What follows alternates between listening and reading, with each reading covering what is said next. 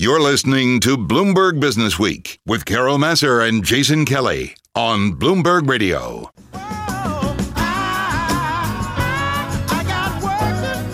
So tomorrow we get an update on the work world, specifically the labor market, that closely watched monthly jobs report from the U.S. Labor Department. Let's talk about what's going on. Ian Siegel is with us, co-founder and CEO of the online employment marketplace. We're talking about ZipRecruiter, joining us on the phone from Santa Monica. We're going to talk about work and so on and so forth, but I do wonder, this virus, how is it, if it, at all, impacting your world?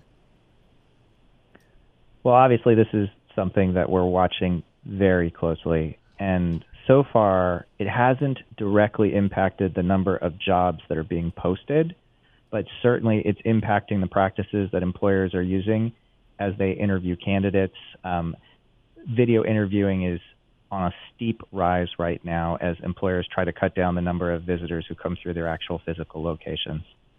Yeah, it's sort of amazing. We had a great story. One of the most read stories of Bloomberg this entire week was about how Wall Street poaching, sort of in the post-bonus season, right? Which is, essentially ground to a halt, all that sort of lateral movement, or a lot of that lateral movement, because of that, not being able to do that sort of final interview where you bring somebody in and you show them around and they shake hands. I mean, we're not even shaking hands with people we know at this point in some ways. Yeah, I mean, this is going to be really interesting because one of the big themes in modern recruiting is around flexibility at the workplace and whether or not companies are going to allow telecommuting as an example. And the coronavirus, almost as a silver lining, is going to give us a really interesting opportunity to study many companies' ability to allow telecommuting as an option. It's a great point. It's funny. We too had a Bureau of Labor statistics, or a Labor Department statistic, earlier in the week, and it just talked about, I think it was roughly a quarter of people can actually work from home. So it's not like, we think the world has moved so easily into being able to do that. There's a lot of jobs that you can't do from home.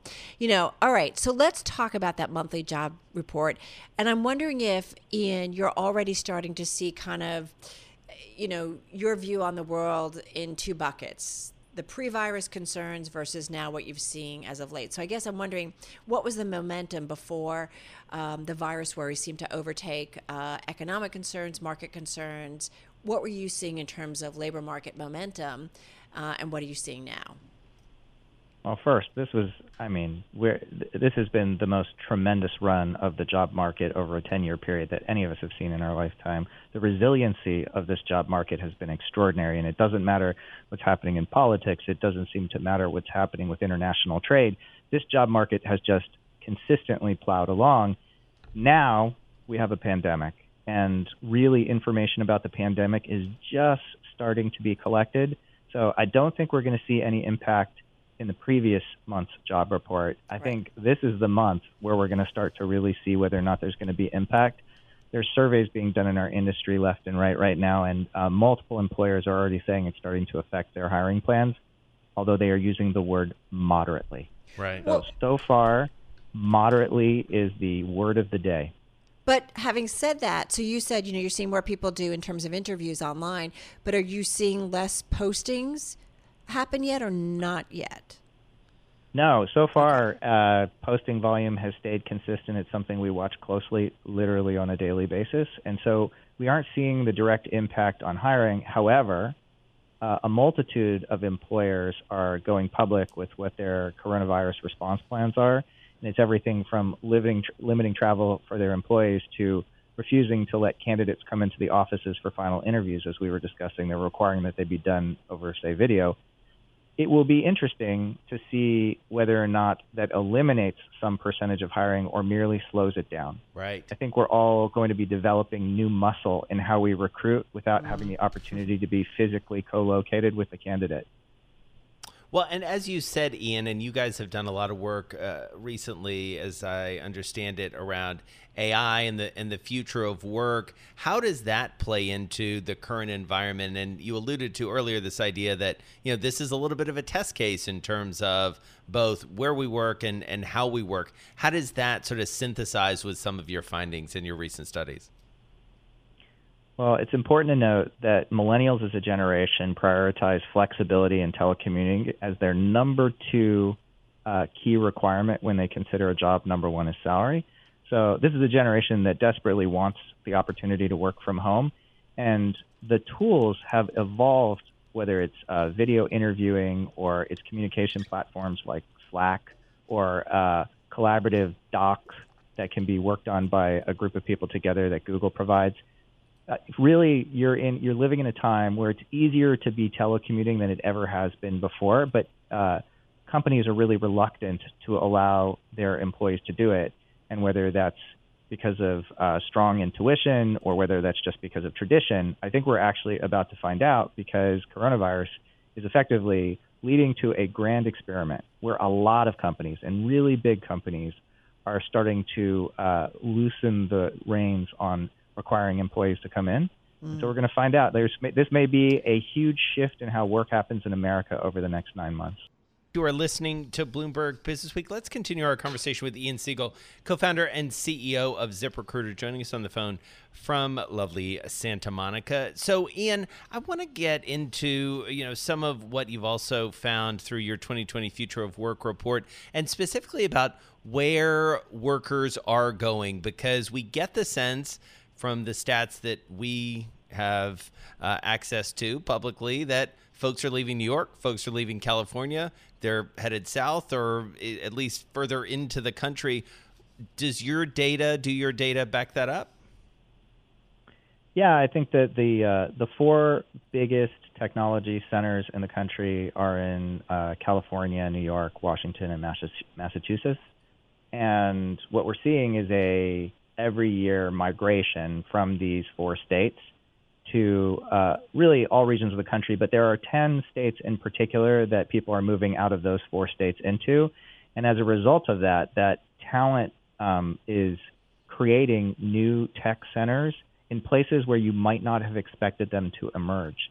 And so what we're really seeing is an emerging group of would-be tech powerhouse states, and they are set up to disproportionately be advantaged from the changing nature of work, and in particular from the impact of AI. Those states being?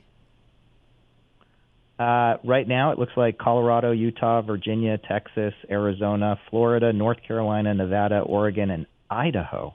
Interesting. Because it's cheaper there to set up shop, or what? Well, we did a deep dive study into why those 10 states are doing as well as they are, and really it's specific cities within those states that are the tip of the spear leading those states to prominence. And in almost all cases, we saw the same pattern, which was the local governments took measures to become more business-friendly to draw businesses in, but that was only half the equation. The other thing they did is make a conscious effort to become family-friendly, low-cost living destinations. So they did things like revitalize their downtowns, where they planted trees, put in bike lanes, buried the utilities. They created a lot of affordable single-family homes and or cheap apartments.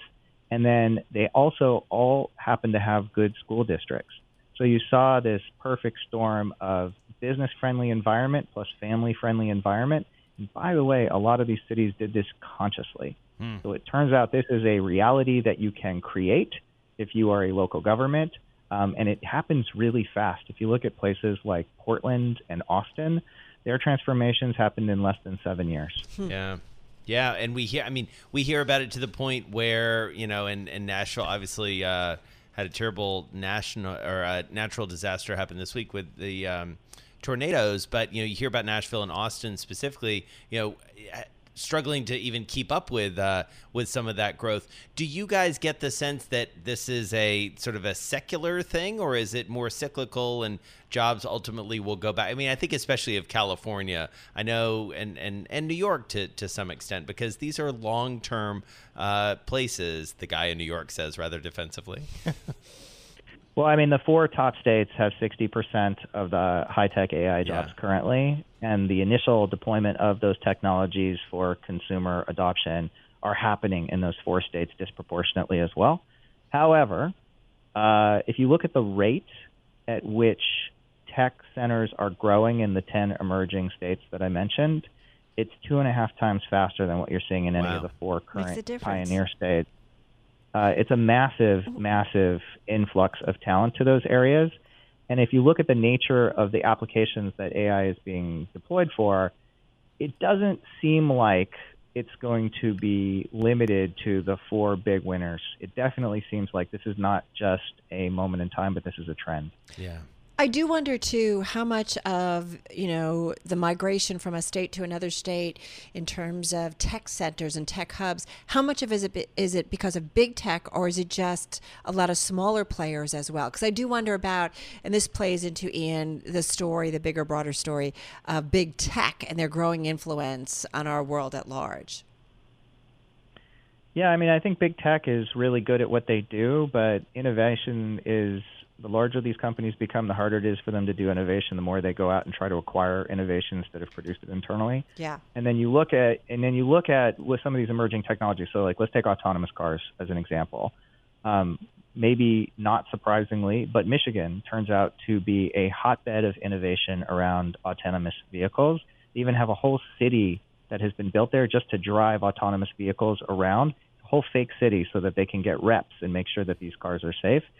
And then you look at something like drones, and drone tech can be built anywhere. So I think the big tech disruptions that are imminent, and by imminent I mean next 5 years or less, like we can see it coming and it's going to radically alter the landscape of work.